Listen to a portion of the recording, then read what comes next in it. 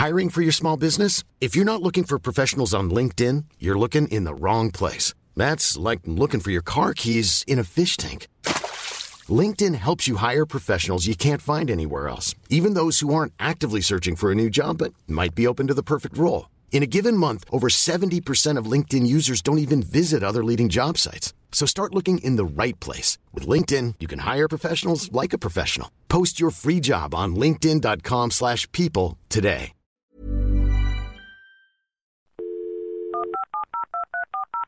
This podcast is a Royfield Brown production. Find others on iTunes. All right. Here I know.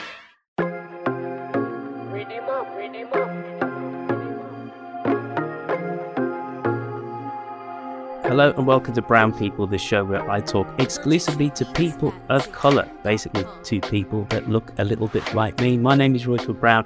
My guest today is Calvin Robinson, a face on GB News. He was born and raised in the East Midlands. He is a man of the cloth and has strident views on liberalism, and he rails against the modern metropolitan elitism, which he says is sweeping Britain.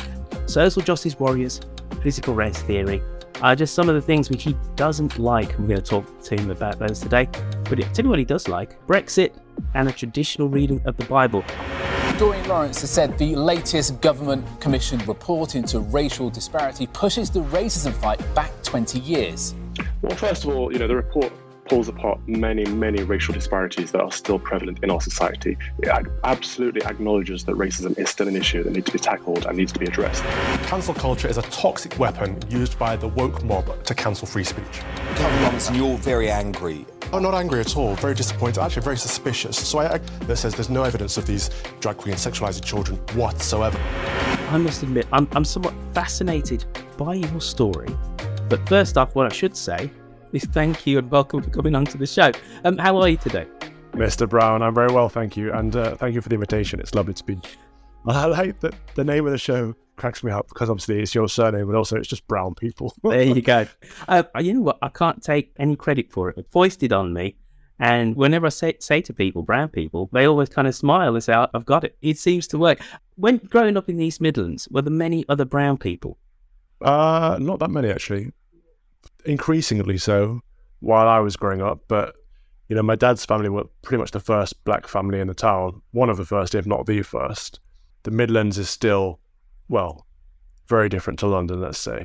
Mansfield, where I grew up, it's a fairly big town as far as towns go, but living in a town is obviously very different to living in a city, and everyone knows your business, everyone knows each other.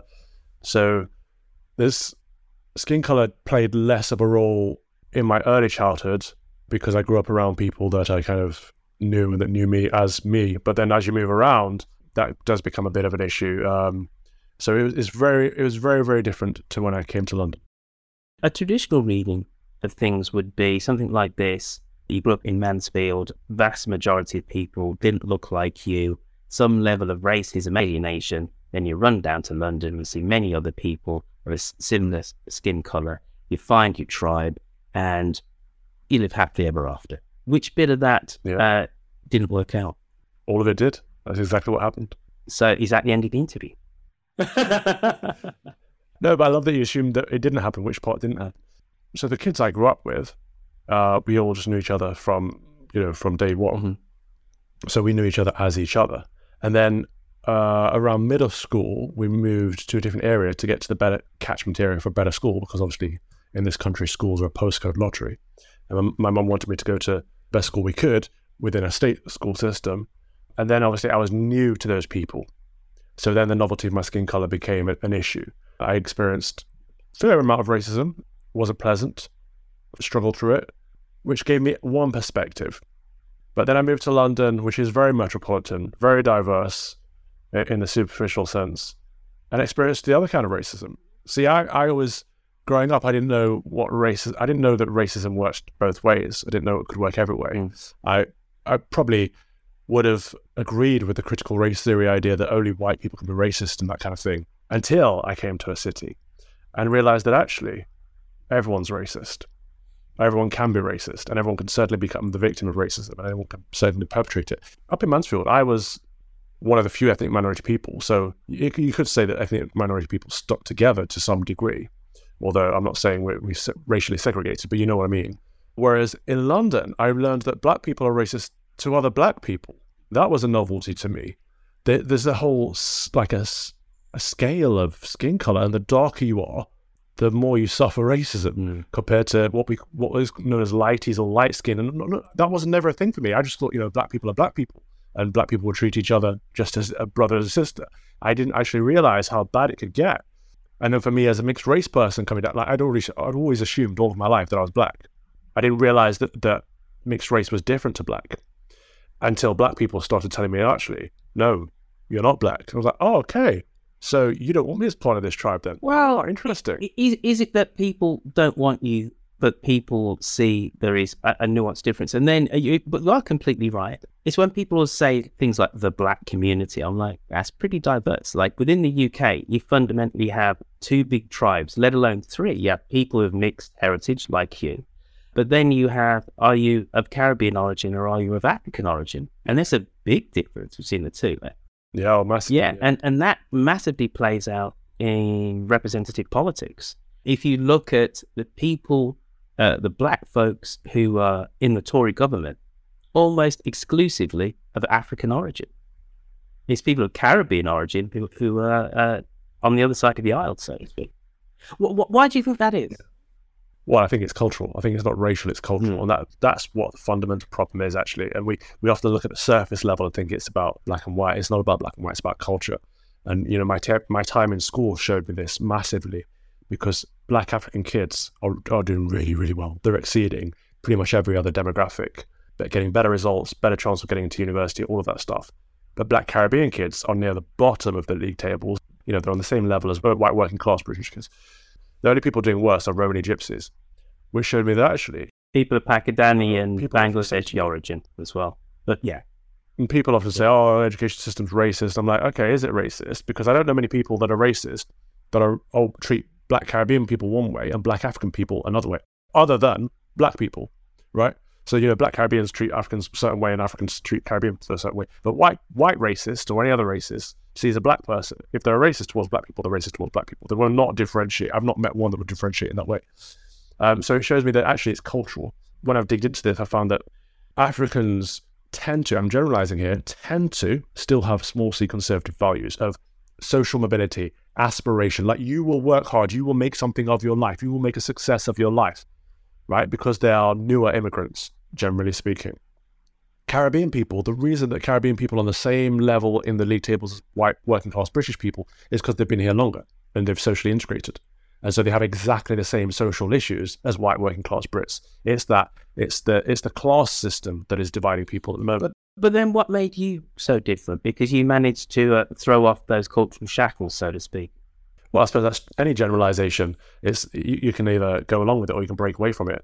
And you mentioned, like, did I find a tribe? I did. So in university, I had black friends, Chinese friends, white friends. My friendship group was very mixed because we centered around the things that unite us. And it wasn't our skin color. It was other things. So I think it was important for me not to get nailed down by my skin color and focus on things that either unite me with other people or give me a way to see beyond my skin color, because I honestly do think it's one of the least interesting things about me. And it's something that I can't change. I didn't choose. So it's neither good nor bad. It just is. When I look at some of your pronouncements, watch you on YouTube, I think it's at the Oxford Debating Society. Well done, sir. Thank you. You seem to be very black and white. And that's not at all a pun. Not at all a pun. I realised as soon as I was saying it. And you've worked in technology. Now, it's a fascinating story that you have. You worked in technology. People who are kind of coders, etc., and understand technology, generally are of that kind of right libertarian credo and do see the world in very much binary. It's like ones and zeros. You can fix anything kind of by technology. And do you think that that's actually helped inform your mindset, that it's either one thing or another? No, I don't. So I'm not a libertarian and I don't see the world in binary. Some issues are black and white, but most issues have nuance to them. So I don't subscribe to most of those things you just said. I just think the thing that gets people stuck, right, when we're talking about colour, is when we're fixated on it. And what I mean by that is quite often within this so-called black community that you mentioned, black people will keep black people down. And what I mean by that is people who subscribe to, whether they believe in critical race theory or even know about critical race theory, but people that subscribe to that kind of way of thinking, that will say certain things are whiteness and certain things are blackness, often put good things in the box of whiteness and bad things in the box of blackness. Now, I think that's quite derogatory, because I think any individual can, for example, keep time. Any individual can speak properly. Any individual can learn well, right? These are all things that anyone can do if they set their mind to them. They're not things that only white people can do and black people can't do. However, the moment you do these things, you'll find white people saying, you're breaking free from your class, you're a race traitor or something. And then you find black people saying, actually, no, yeah, you are a race traitor. You're not perpetuating blackness. And it's like, okay, so you want me to be late. You want me to speak incorrectly. You don't want me to succeed. You're like, why is success something that black people can't achieve? And this comes from the white racist as well as the black. I'd agree with some elements of that. I think there is definitely a be your authentic self, okay, which can lead people to be sloppy professionally, but also it leads people to talk about their own experience without listening to other people's experience, because I'm just being authentic, this is just me type of thing, which then does go and separate us. But I would slightly question whether in 2023 you cannot be black and speak in received British and people wouldn't give you a double take. There is a question about code switching to be able to talk about rice and peas and Yemen, but I think that's slightly behind us. I really do. But you know what? We don't have to continually talk about reds. I know it's called brown people, but but it's just people that come onto my podcast. But I'm fascinated as to how your strident right-wing views actually were formed. And how you might think that they inform how people deal with you. So when did you get this calling to back for the other side, so to speak? Oh, okay. So I don't think my views are strident right-wing. I think my views are small c conservative, which is what the vast majority of people in this country are. But you say small c conservative. Watching that YouTube video with you at Oxford. Nah. Which one was? Well, you were taking a very traditional, literal view of the Bible and about views around homosexuality. Wherever the Overton window actually is, and whether it is moved and swung away from people that have those views, and whether it should have, it has. And for you to say what you said then doesn't put you in a kind of one nation, cuddly Tory view. You are tub thumping, fire and brimstone. I disagree. I think the large C Conservative Party has gone majorly liberal, and our metropolitan areas, our major cities, and our politicians and our mainstream media has gone quite liberal, which is why people often confuse it with being left wing, but it's not. It is liberal. It's not right or left. It's liberal, and my views are small c conservative, and I get my views from my faith. My faith forms my views, whether it's my politics or my theology or whatever, my worldview. That's where I try to take it from, because that's the whole point of being a Christian. It's like a guidebook on how to live a good life. If I can't see the humanity in that statement, that is because I've been somewhat brainwashed by liberalism. From which statement would you say lacks humanity? Well, you said that the Bible is really clear. Marriage is between a man and a woman. And so pause on that one. Pause on that one. That's a good place to start. So marriage is between a man and a woman. Like, if anyone finds that offensive or that jars anyone in any way, that tells me that they've gone so far in the lot, because up until like 5 minutes ago, that was perceived normal across pretty much all of the world. That's what marriage was. It's the lifelong union between one man and one woman. It's heterosexual, it's monogamous, and it's for the purposes of procreation. It's for starting a family, it's for worshipping God. You can take the religious angle out of it if you want, but that's what marriage was. And now, as of the last few years, it's become something that, it's anyone can do it. But why? That's the thing that's changed. So my belief hasn't changed. And the fundamental Christian view that's been around for 2,000 years, the Jewish view that's been around for 4,000 to 6,000 years, like that hasn't changed. Can we not look at some of the tenets of the Bible and say that the Bible was written, whether it is the New Testament, which is, let's say, 2,000 years ago, right? Or, as you said, the Torah, the Talmud, whatever, which is going to be older than that, these documents were written in their time, but they have a deeper truth. The Bible condones slavery. It doesn't advocate that we go out and enslave people. No, but it takes it as a given that slavery exists. It does. But it doesn't say go out and enslave, right? And we would not take that as a given today. We see that as abhorrent. No, slavery does exist. But we see it as abhorrent, as opposed to a state of being. The Bible says that slavery is a state of being, in effect. Okay? So I could turn around and say Credo of the Living tacitly is condoning something which is abhorrent. It's been abhorrent for the last 200 years throughout the world. It's a misunderstanding, because that's not what it's about. The Bible is a message to say to move beyond that, beyond the world, because the world is corrupt and fallen and broken, and to move towards something good and holy.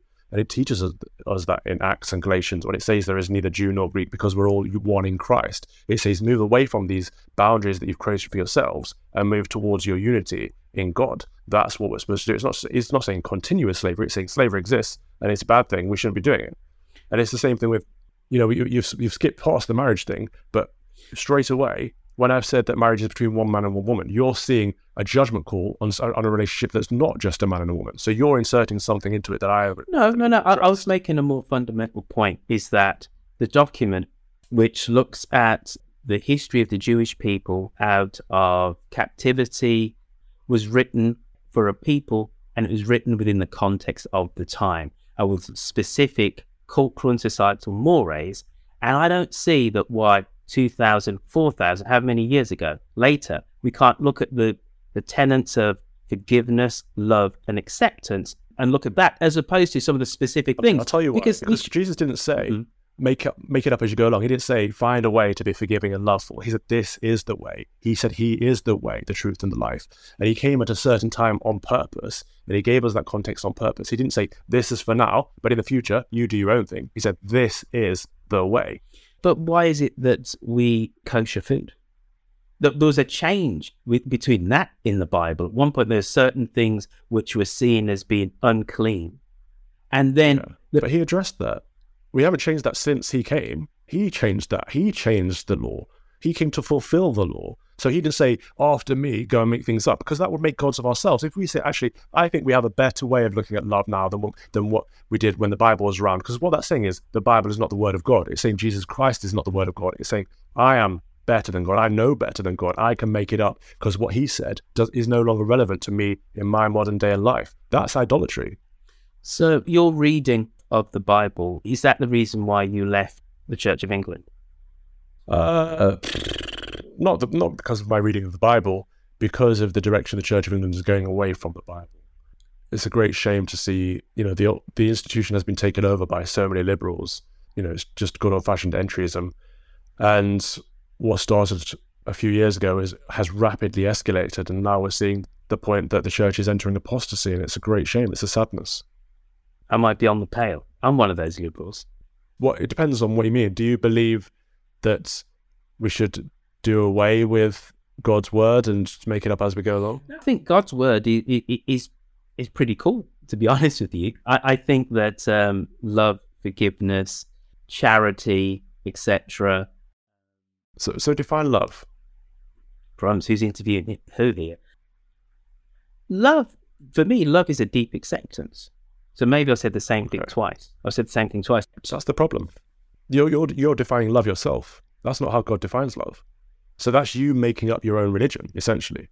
Love isn't an acceptance at all. Well, I'm not making up a religion here. It's just a way of living, but you are, because you're making up your own values, right? God said that love is sacrificial. Love is willing the good of the other. He loves us despite our sins. He doesn't affirm them. He doesn't accept them. Not at all. Well, I would say, though, that for me, love in that way and being slightly sacrificial is the fact that my view of politics and society is very much communitarian as opposed to individualistic. And we have a responsibility to the whole So hence, before you and I got onto the mic here, well, we were on mic, I didn't hit record. I talked about a homeless issue in San Francisco, and that profoundly disturbs me, and that is because I believe in community, and I am living in a country which is slightly skewed the other side, which believes in individuality. Yeah, but it's not good. Collectivism is not good, and individualism is not good. The Christian faith teaches us communitarianism in the middle. I moved to San Francisco in 2011. I couldn't deal with it. I thought the richest people in the world are here, and some of the poorest people in the world are here. Like, I've not seen as much poverty in the Western world as I've seen in San Francisco. It's on every single street corner. Like, how can you have such a dichotomy? It doesn't make any sense. People generally don't seem to care, and it was too much. I couldn't bear it. What the liberal Californians in San Francisco need is a good dose of the Bible and some right-wing politics. Because you can be left-wing communitarian, you can be old-fashioned socialist or a modern-day conservative. It doesn't really matter. It's the willing the good of the other. It's that charity, and you're right. It is the same word. Charity is the biblical word for love. It's because it is about self-giving. It's not about what we receive, and it's not about acceptance or affirmation or inclusivity. So we're both communitarians, right? We're both Midlanders. We have loads of things in common, you and I. We've both lived in London, San Francisco, but we view the world really differently. Where does communitarianism stop for you? For me, I see it going up and down the food chain, so to speak, politically. I really do believe that Britain is stronger by having close links with its neighbours. So I'm all for the European Union. And as a student of history, I understood guiding reason for that union was because of world wars. We needed to... No, it wasn't. It was one of the strong guiding ethos in the 1950s. You could talk about NATO or the UN. You could talk about those kind of things being a result of that and that bond. But the EU started out as a trade group, right? It was coal and steel. It was nothing to do with creating bonds or anything like that. It was just about money. It was capitalism. And it's been the creeping effect of putting politics into it over the years that actually it's become a federalized system where each state is subservient to the greater, which is essentially the United States of Europe. Like, the countries that are properly invested in the EU at this point are no longer sovereign nations. They don't get to... But that's not true, though, is it? You can't tell me that Germany is not a sovereign nation. German people don't get to elect the representatives that are creating the laws in their country. That's the issue. And for all the countries, and especially there's a hierarchy, so Germany gets a lot more independence and say and sovereignty than countries such as Greece. And that, again, is, you could almost call that colonialism, because what's happening there is that the poorer country is having to go with the will of the richer country. Now we are disagreeing, and maybe this is a good podcast, because what people want is a good intellectual disagreement. Europe's fantastic. Love Europe. I go there all the time. I just don't want to be part of the United States. Okay, of Europe. All right. At what point are we going to see the benefits of Brexit? We already have. What's that? So this is the thing. Slowest economy, in terms of growth at the G20. Yeah. Nothing at all to do with the fact that we've now put a trading tariff between ourselves and our largest trading partner. That is a difference in worldviews right there. So when you look for a result of Brexit, you're looking for an economic boost, which there may be or may not be. That isn't why I voted for Brexit. I didn't expect an economic boost. Thought actually a downward spiral for a while actually as a result. But none of you Brexiteers ever said that though.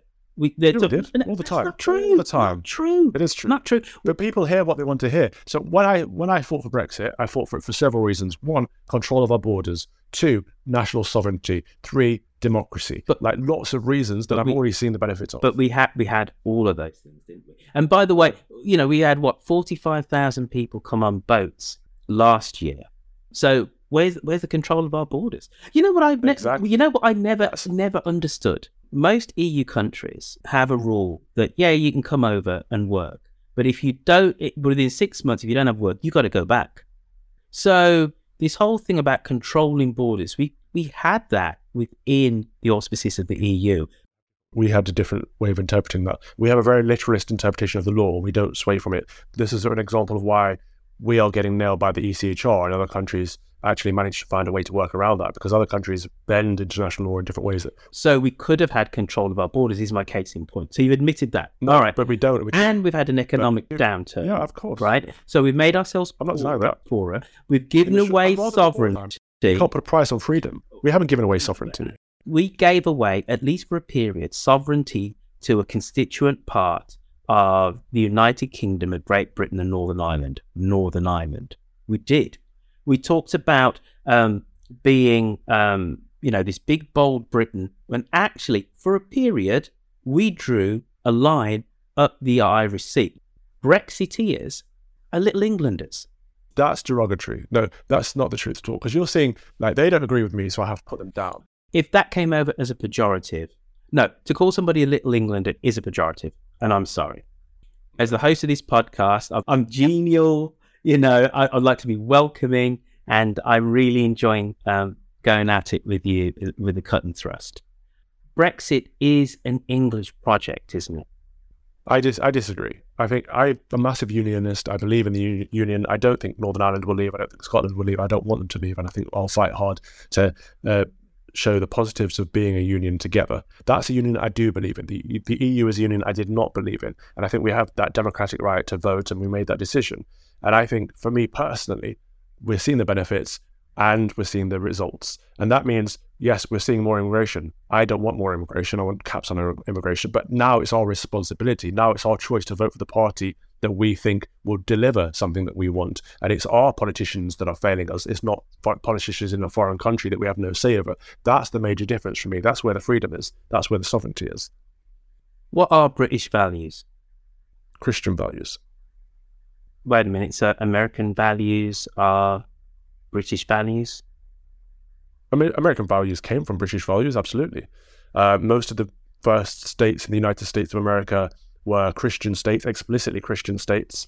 And when the United States was constituted, the idea, there was an assumption there that they will be Christian but free, in means that anyone can celebrate any religion they choose to and worship any religion they choose to.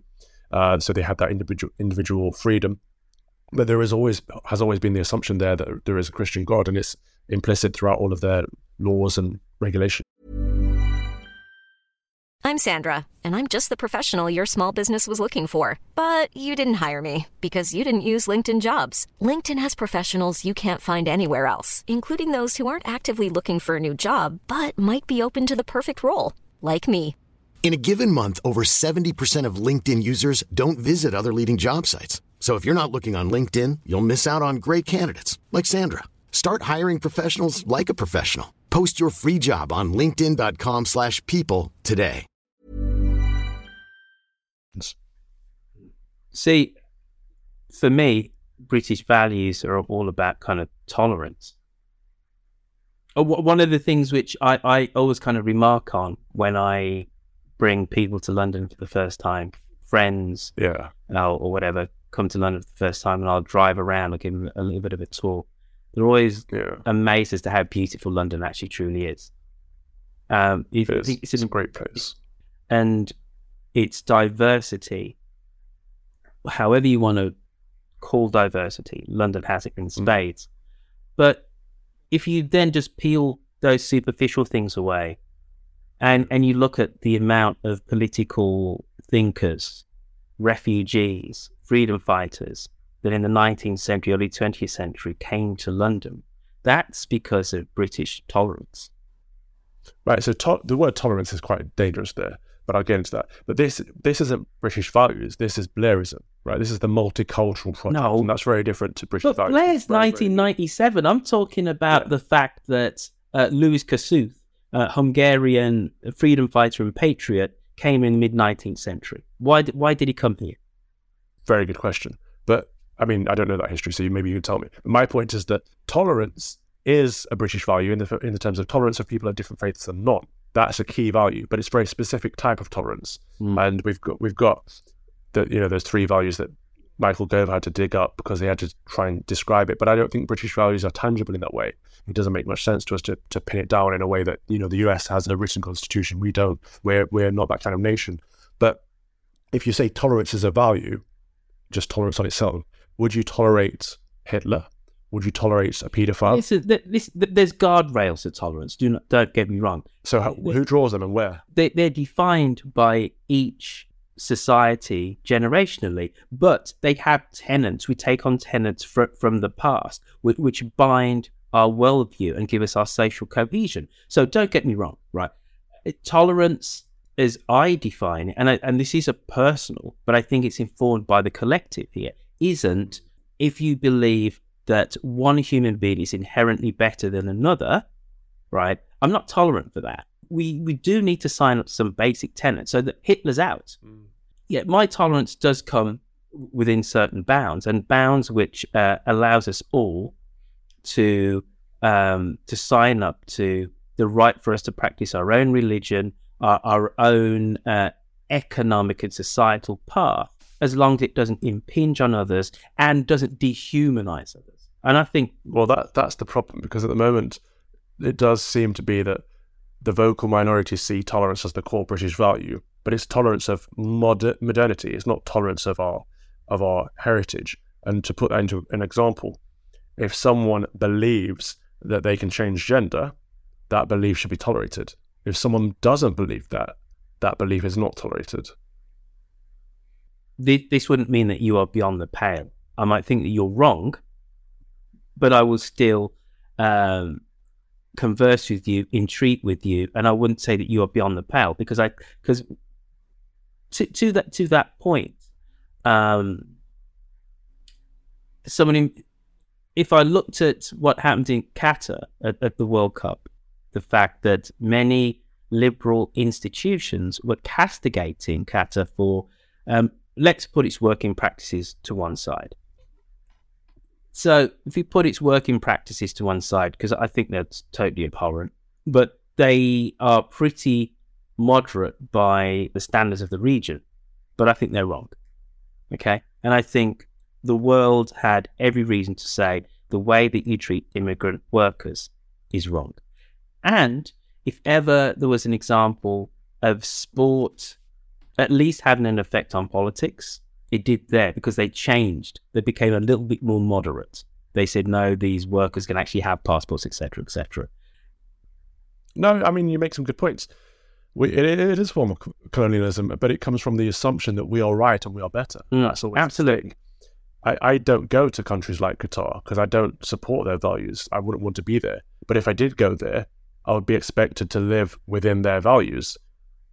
And that means, you know, dressing modestly and not being a log, a lout, and, you know, drunk in public and all those kinds of things. But we would see that as backwards in this country. And I'm thinking, well, is it? Why is that backwards? What is backwards about not being drunk in public? What is backwards about dressing modestly? Actually, they have some things right as well as having lots of things wrong. So they should be left to create their own value system, just as we should be left to create ours. But the problem is we don't do that anymore. We don't say these are our values. If you come into Britain, subscribe to our values. You say, yeah, come to our country, bring your own values, and we'll take on board your values. But isn't that an inherent strength of Britain, that we know that... it's our weakness. Really? Yeah. Because unless you identify your values and say, this is what we believe here, you're all welcome. You can be as welcome as you want. You can say, you know, have no borders, whatever. Anyone can come here if you want to. That's not something I believe in, but if you wanted to. However, when you come here, you become British, you become one of us. That's great. But these are British values. Unless you say what British values are in the way that, whether it's tangible or not, and you expect people to take them on board, unless you do that, you lose them. You know, if I was to go and live in Japan, I'd be expected to bow when I see people in a show shaking hands. I'd be expected to dress in a certain way and speak Japanese, right?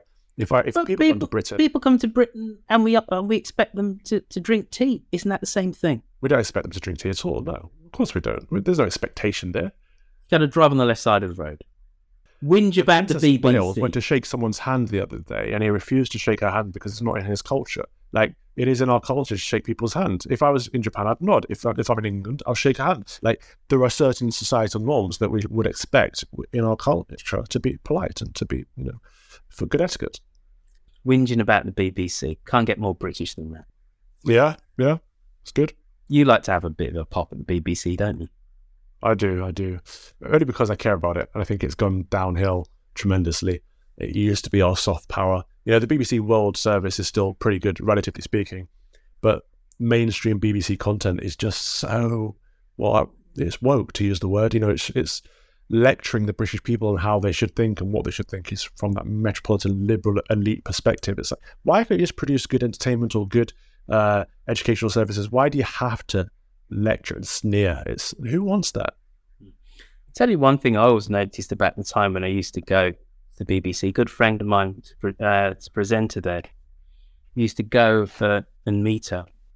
In London, you see a lot of people of colour on the reception desk. You then work into the newsroom, and I'm not saying you don't see any people of colour, but it's vastly different. Well, you do on the screen. People of colour are massively overrepresented on the screen. I think we make up, 14% of the population and over 25% of on-screen talent? Well, it's a little bit higher now, that last census. It's about 18%. And the truth of the matter is, out of that 18% of Brits who are non-white, 96% of them live in England. So, you can go to Scotland, Northern Ireland. You're not seeing a person of colour in Northern Ireland. It's they just don't exist. They're all in England. What else should we talk about before we go? I've enjoyed this. This has been great. Yeah. I think, we found a lot of common ground, and that's what's important, in that we can disagree on loads of things, but still find loads of things in common. And that's what's becoming a rarity. We mentioned before we came on air that people are living in their tribes now. I think that's quite sad, because diversity for me is experiencing people of different beliefs and different opinions. It's not about superficial diversity of how we look. It's about how we feel and what we think. And we used to live in communities with people that may be older or younger than us or different sex, but also different backgrounds and think different things and have different perspectives. And we don't operate in our communities anymore. We create our own communities. We silo ourselves off, and I find that all quite sad. Yeah, we are singing for the same hymn sheet now, which is somewhat apropos with my next question, which is your most successful pulpit? Is it GB News, or is it the pulpit in the church? Well, they have different success criteria. I suppose not, maybe, because it's not about audience size. In the church is obviously a lot smaller, so I reach fewer people. But it doesn't matter if I reach only one person. That could be the target for that day. I am a tool to be used by God to get His word out there, so that people can hear His good news. So it doesn't matter how many people hear His good news as long as it's reaching them, right? So the room could be full of thousands of people and maybe only one person hears it, or it only touches one person's heart. That would be a success. On the TV, obviously a much larger audience, but I suppose it is quite similar in that I'm not necessarily preaching the gospel on TV, but I'm trying to speak His truth. And maybe I'm not converting people, but only Christ can convert people. We lead people to Christ. What I'm trying to do on the TV is give people encouragement to let them know actually it is okay to be Christian in a Christian country. It's okay to have small C conservative views, because most of us do. It's okay to be you, and you don't have to be ashamed of that or embarrassed of that. You don't have to let people shut you down because the vocal minority, the woke mob will try to cancel you, but don't accept it. I'm not trying to cancel you. Just add you on my... Well, I think... That's interesting, because I didn't say you. I said the woke mob. Yeah, no, but he's woke. Just as I said Little Englander, and then I stepped back, appreciating that as a pejorative, that's never said as a way to elevate, to call somebody Little Englander. Yeah. When people say woke, and definitely put the word mob, you're denigrating a school of thought. Fundamentally, I would sign up to that. As somebody who loves history, I know that history is an art, not a science. There are some things which we can take as an absolute. What was the date of the Battle of Hastings? 1066. Okay. Yeah. Now, what were the effects of that Norman invasion? Then that's an art. You can deliver, and we can have different views on that. And for me, when people go, critical race theory, dreadful, right? I go, how bad is it when, as somebody who loves history, I know that there is more than one view and take on history. And for me, all this is doing is saying there's another way of viewing how other peoples have seen events. Now, you can take that on board. You can say that it's more important than the traditional view of history that we're being taught. I think the two things can sit and run a parallel with each other. And there isn't really a problem, just to acknowledge that some people, some countries have a different view of the sequence of events. I wouldn't class you as part of that woke mob, because the woke mob are saying, we have a better view now, and we don't want to accept any other view, and they would cancel people that do have another view. Look at what's happening with J.K. Rowling, that kind of thing, or Professor Kathleen Stock. It's like, if you do not subscribe to our worldview, we will remove you from your job, we will hound you, we will send death threats. You must believe what I believe, because what I believe is better than what you believe. That's not tolerance. The woke mob isn't tolerant. The woke mob is fascist, and they call themselves quite often the anti-fascists. They are scary. But there's a lot of intolerance on the other end, isn't there? I'm against extremism. The extremism that I preach is actually moderation and tolerance and love. And I always give people, at least to start off with, the benefit of the doubt. Yeah, that's good charity. Look at us in violent agreement yet again. So you can love somebody who's woke. Well, I mean, I wouldn't class you as woke, but I don't have I do have a problem with the woke. I was going to say I don't have a problem with them, they have a problem with me, but I do have a problem with them because their worldview is one that does not allow for mine. I think there should be room, like you've said, for multiple different perspectives. Otherwise, we get into totalitarian neighborhoods. Absolutely. People like you and I, who come from different political traditions, need to keep breaking bread with each other, don't we? We need to keep on a talk. Modeling best practice. Absolutely. We can agree on this. So far, there's been no economic upside to Brexit. We got more immigration than we have ever had before. We have skills shortages in our key industries because highly skilled Europeans have gone away. At least we can agree that so far, apart from a fuzzy feeling because we've got the right coloured passports, the benefits of Brexit haven't been realised yet. At least we can agree on... Symptomatic. Let's just agree on that, because we've agreed on just about everything else. Or at least we've agreed. Brexit is a worldview as well. It is a worldview. Like, you either look at it from a Leaver or a Remainer perspective. Like, when you say we've got a skills shortage, what I see there is a problem that needs solving, and that we need to train up more British workers. We need to get more people into work. We need to help people in different ways. I don't think, we need to open the borders. So I don't see the problem in the same way that you see it.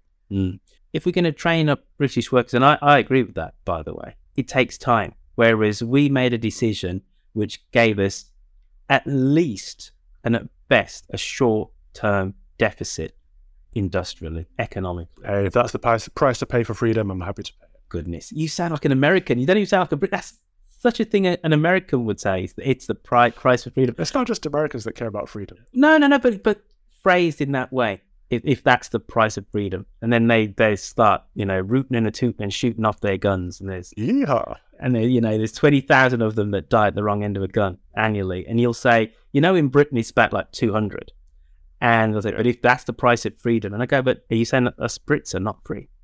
Yeah, we are less free than they. Wait on a minute, we're just like Brexit. You should be as happy as Larry. We're as free as we can ever be. At Brexit, but Americans are freer because they have guns. And their Second and First Amendments, absolutely. Right. So you want us to have the US Second Amendment so we can have guns? I'm not saying I want us to have it. I'm saying they are freer than we are. Wow. But what about responsibilities? We talked about communitarianism, and I thought we agreed on that you have a social responsibility. If you're going to have... Absolutely. If you're going to have in your possession, in your home, a weapon... it's not just a weapon, it's a defense mechanism. And they're handled very poorly in America, but Israel handles it a lot better. There are countries that have liberal gun laws that don't have the instances that America has. Calvin, I thought we were getting to a place where we only had one point of disagreement.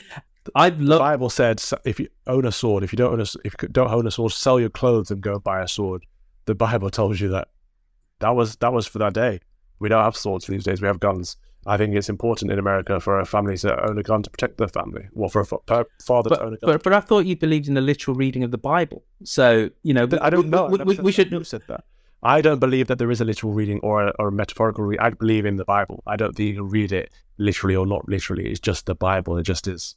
But it said, if you don't own a sword, go get a sword. Is what you just said. That's not saying they're on allegories. That is not saying that the vast majority of the Old Testament has myths and legends in it. It's not to say everything is the same writing style. There are many writing styles in the Bible, but Christ's message from sell your clothes and go buy a sword can only be taken. How would you take that message?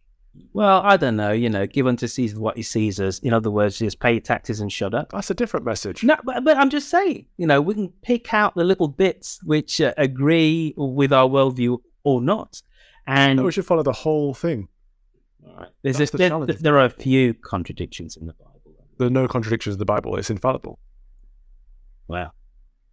The whole thing is God breathed. It can't contradict itself. When you invite me on your show, Calvin Robinson, we need to in London. End of the month, 28th. Cool. Hit me up. We'll do. Calvin Robinson, thank you for coming on to Brown People. I just love the casual racism of your name, the name of your show. No, it's not even casual. It's overt. It's overt. I'm segregating the people that can and cannot come on to the show. So you'd never have a white person on here? Absolutely would. Absolutely would. That's the great thing about the title, that you can read into it what you want. These are just people who are my people who I want to talk with. Yeah. There you go. Right, I'm going to see you at some point in April. We're going to have to continue this ding dong on GB News. Calvin Morrison, thank you for coming on to Brown People. You've been a most awesome guest. I really enjoyed speaking to you. And also, I like the fact you kind of admitted that Brexit has not really gone to plan. That is not what I said, but thank you.